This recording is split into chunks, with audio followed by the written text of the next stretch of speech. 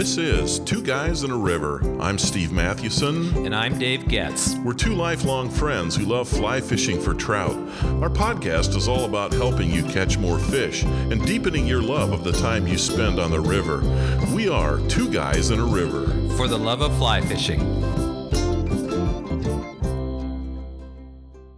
Occasionally, we like to reminisce about the good old days we've had fly fishing. Yes, we do, and we love the good old days. We do. Right, good old yes. days. I suppose there's a danger in that. As someone once said, the good old days are a combination of a good imagination and a bad memory. Ha! That's so true. That's right. But reminiscing about a fine day in the water can be helpful for future days on the water. There might be a lesson or an insight tucked away in the memories just waiting to escape. So today I want to interview my podcast partner Dave about a good day he had on Harrison Flats in Colorado. He's talked about that before on our podcast, and I'm intrigued. Depending on what he says, I might try to get him to take me there. Get me to get you there. That's right. So I have an ulterior motive here. So yeah, I guess my interview then of Dave is a bit self-serving, but I do think that we'll all learn something. So Dave, to begin with, what in the world is Harrison Flats and where is it? Harrison Flats is in the Collegiate Wilderness, which is just west of Buena Vista, Colorado. So it's in central Colorado, really a gorgeous, gorgeous area of Colorado. So it's really between Buena Vista and Leadville. Mm-hmm. And Harrison Flats sits above the timberline. So that's the name of a lake, right? Yeah, the name of the lake is called Harrison Flats. And it sits in a basin surrounded by what's called the Three Apostles.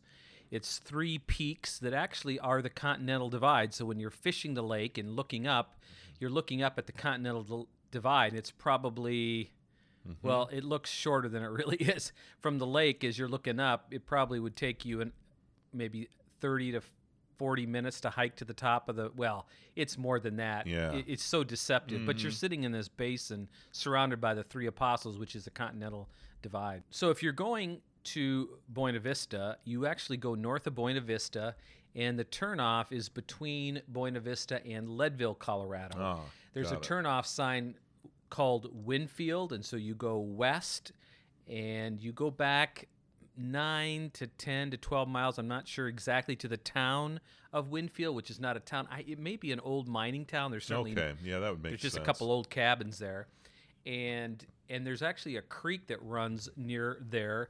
And at that point, you can either park, or you can drive up. If you have a high clearance vehicle, you can drive up another mile, which is great because you don't have to then walk that extra mile. Oh, that's right. It really feels good on the way back, and then park at the trailhead. So it's just a great, gorgeous little lake right near the Continental Divide. Very cool. So what do you remember first about that day? So this time that I'm talking about happened last summer. I took a client who lived in Colorado. He's a CEO for a financial services firm. And we had become friends, and it was his first time fly fishing. So he just bought a Scott rod. So it was the first time he used the rod. And so we stayed at an Airbnb in Buena Vista. And so my first memory was really getting up early. Actually, my first memory was the night before, and I was putting wax on my leader. I had purchased some, what do you call those leaders? I've actually... Oh, yeah, the furled leaders? Yeah, the furled leaders. I actually put those out of my mind. I actually stopped using furled leaders, but Sorry, Glenn, if you're listening. Yes, our friend Glenn recommended those. I'm not a fan of furled leaders. I've tried them. They're okay for nymph fishing, but certainly not on the surface because you have to add this wax to keep it floating, right? And that extra step for me is just creates pure anxiety. Yeah. But I remember the night before, I'm sitting outside, it's kind of dark, of the Airbnb, waxing my leaders, right? But the first memory of the day was actually once we got to the trailhead and thinking, holy cow, there were all these cars parked at the trailhead. So we had gotten to the trailhead. A terrible feeling. It's a terrible feeling. We arrived there probably at between 6:15 and 6:30, just starting to get light. And it was like the Walmart parking lot, Man. So Black Friday at Walmart, huh? let me just flash back 25, 30 years. I found this place through a friend who took me up there 30 years ago, and man, has Colorado changed. The pressure on the outdoors is just unbelievable. Yeah. And so my first memory was seeing, probably 7 or 8 cars parked, and they park there for several reasons. Some of them are just camping up a mile or two. Some people are hiking up to Mount Huron, which is a mountain that you can hike. And then some, of course, are going back further to where we were fishing up on back in the basin beneath the Three Apostles. So one of the key things to remember about Harrison Flats is that there is no sign at the trailhead about this lake. You will not find this lake at the trailhead. So that has its advantages. It sure doesn't does. It? Nice. And I'll tell a little bit story a little bit later about trying to find the lake. So, but it's really important. There's the sign for St. Mary's Lake, which you can actually see St. Mary's Lake across the gorge or across the ravine from Harrison Flats. You ever fished that one? I haven't. No? I've heard though that it's also really good fishing. Again, you're fishing. Fishing basically for cutthroats. What we yeah, fish. that's what I was going to ask. Yeah, what were you catching? What were you fishing? I think they were the greenback cutthroat. Okay, and it was just again, you're fishing these native cuts, and it's just in an environment just beneath the Continental Divide that's just amazing. Oh, I bet that's just beautiful. Oh, I know it is because I've seen a few of your pictures. It just looks gorgeous. So, as you're fishing that, I mean, how did the fishing go? Did you have to make any adjustments? Did you just start hammering them, or did you even catch anything, Dave? Exactly. So my first memory, actually, once we get to the lake, is seeing all the sipping. So you just see these little sips, and you go, oh my gosh, I now remember how great this lake was. And the lake was completely still.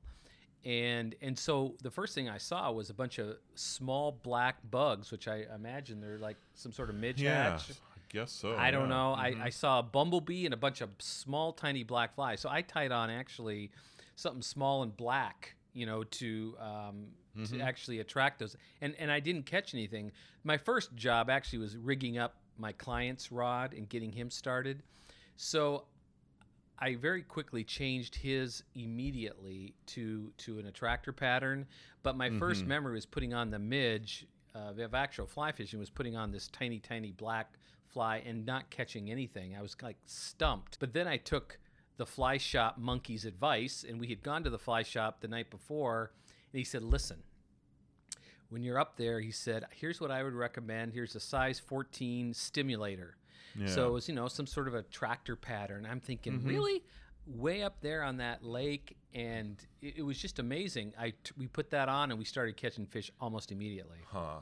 And so they're greenback cutthroat. What size were you getting out of there? So the size was between probably, the smallest was 8 inches. I think I may have caught a 14-inch. And that's a nice size cutthroat. Yeah. But most of them were between 10 and 12 inches.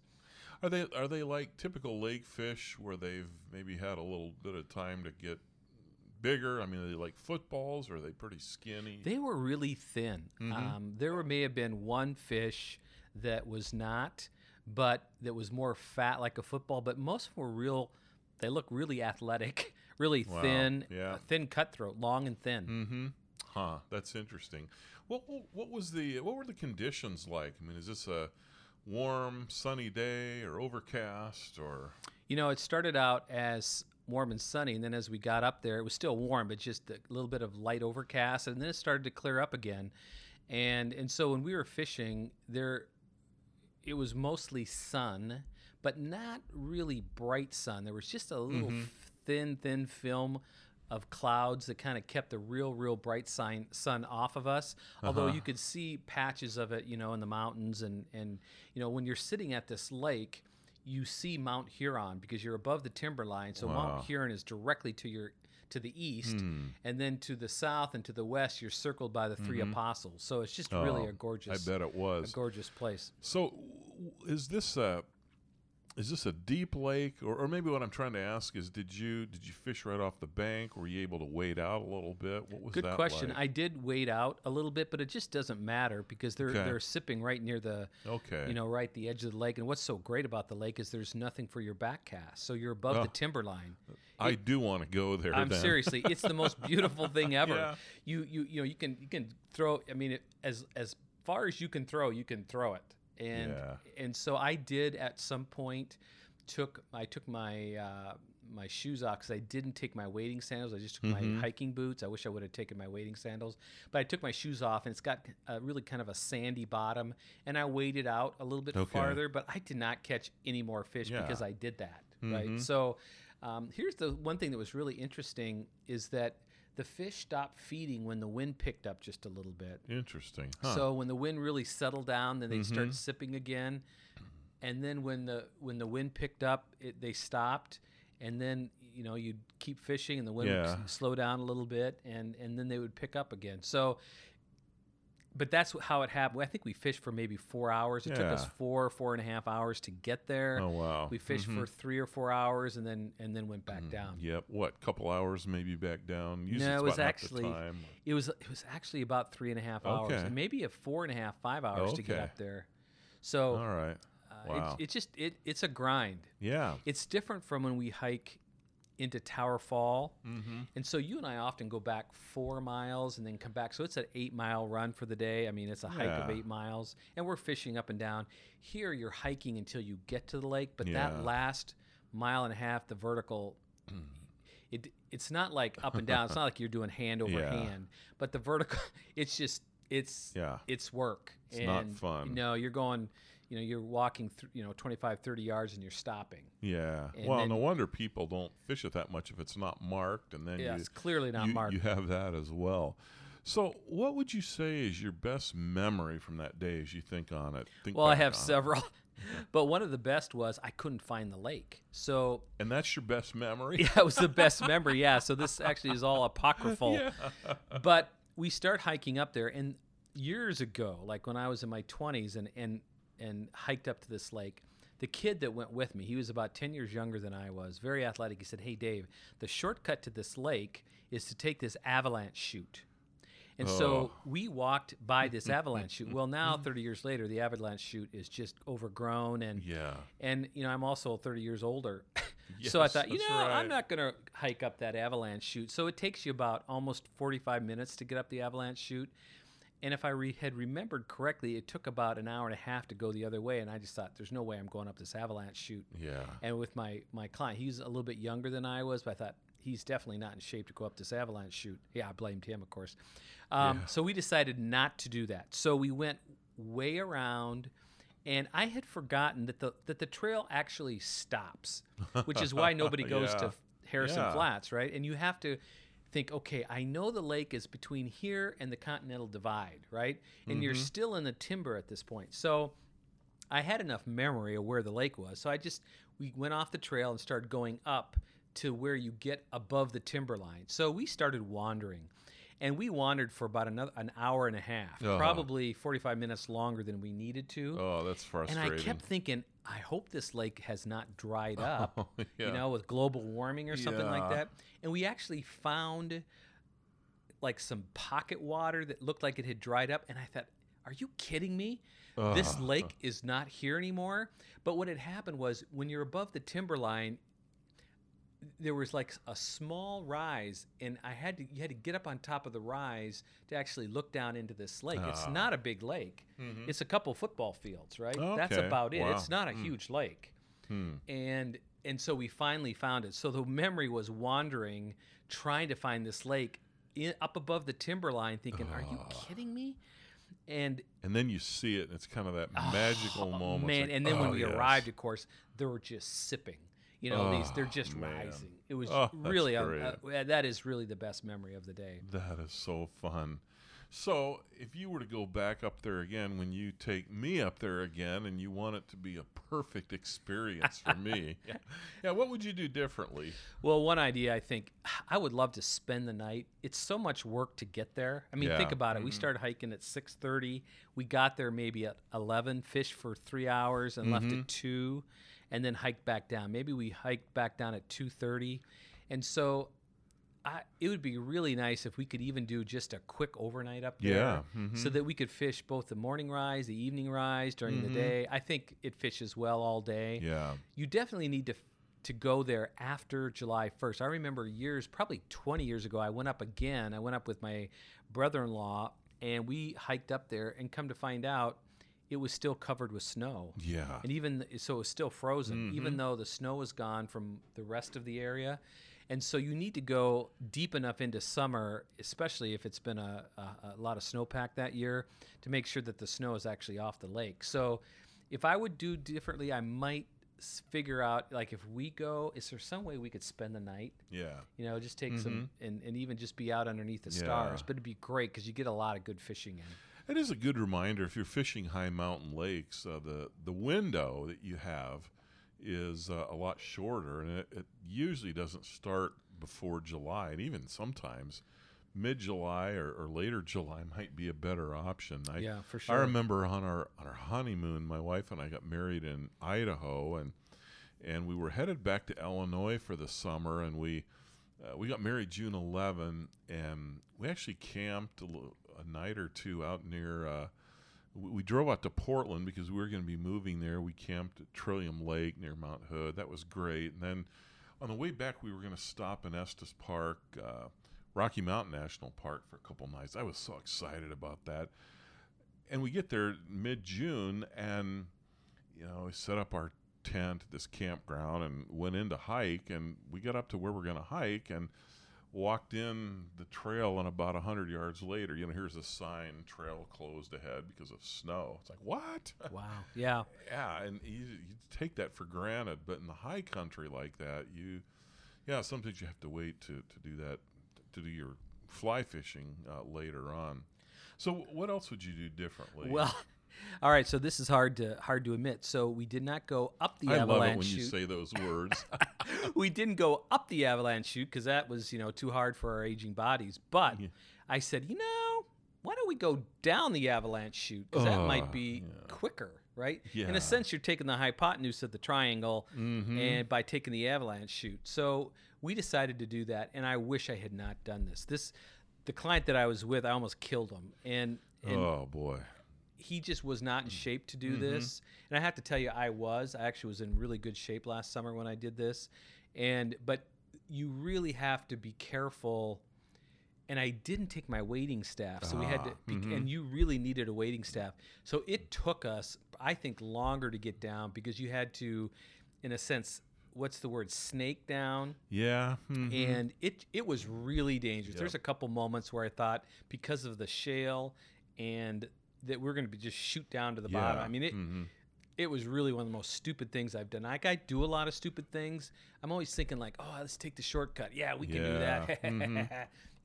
And I tell you what, we got to the bottom. We thought, wow, okay, note to self, never do this again. Avalanche chutes look from a distance like, oh, that'd be a nice, smooth, walk down, because you've had this snow avalanche and it's kind of cleared everything out. Yeah, supposedly. But then you start walking up or down one and you realize, first of all, there can be a lot of loose stuff. And secondly, it's steeper than it looks. It's steeper than it looks, and you've got more obstacles than you think you would. Doesn't look like it from a distance, but you get there and like, wow, there's boulders and shale and any number of things. So and this rule of thumb is really true. And I've heard this phrase from John Krakauer, who wrote the book Into Thin Air about the 1996 expedition to Mount McKinley. It was not McKinley. It was Mount Everest. Yeah, Mount Everest. Yep. And he just makes this point that it's harder to go down than it is to go up. Yeah, the summit's only the halfway point, and the dangerous part is going because down. You're falling in a sense. Your foot is falling as you're going down, and it's just extremely dangerous. It's harder on your knees too. Isn't Oh my it? gosh, yeah. It was. Yeah. We got down and we were just like so exhausted, and it almost kind of ruined. Well, it didn't ruin the day. It took the edge off the day a little bit because that's a good way to put it. The last 45 minutes. We had another hour and a half hike once we got to the bottom, back to the truck to the trailhead.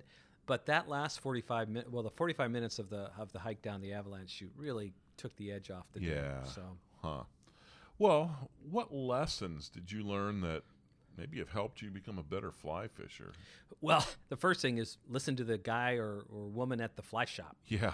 And so when he said stimulators work up there, and I asked him, so why do they work up there? Because they're not getting they can't be getting grasshoppers. He goes, well, it's because of what he called the anabatic winds, these upslope winds that actually carry insects up and they settle on the lake. That's fascinating. Didn't realize that. And so these stimulators, they were just, they loved the stimulators. And I tried some caddis as well, but it was the stimulators that actually really caused them to come to the surface. That's interesting. And I would say we caught that day, each of us caught probably 10 to 15 fish.